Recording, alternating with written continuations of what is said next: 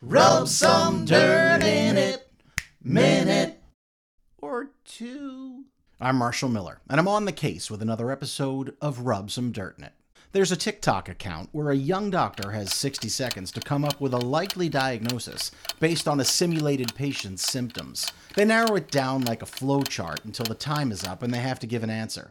I actually haven't seen one yet where they get it wrong, but I have found two cases where they were sure to run out of time. From the New England Journal of Medicine, a 28-year-old woman in the UK presents with a severe eye infection with no obvious indicators. Typical antibiotics were no help, but through a thorough history, it was revealed that the patient's cat had developed some odd lesions on its paws recently.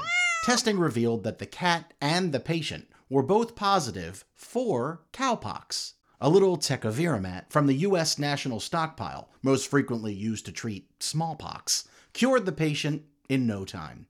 Utterly fortunate, one might say. From BML Open Gastroenterology, a 46-year-old who claimed he never drinks alcohol complained to his physician of what he described as drunken incidents. He was even arrested at one point for drunk driving with a blood alcohol content way over the legal limit, but he maintained he did not drink. The diagnosis?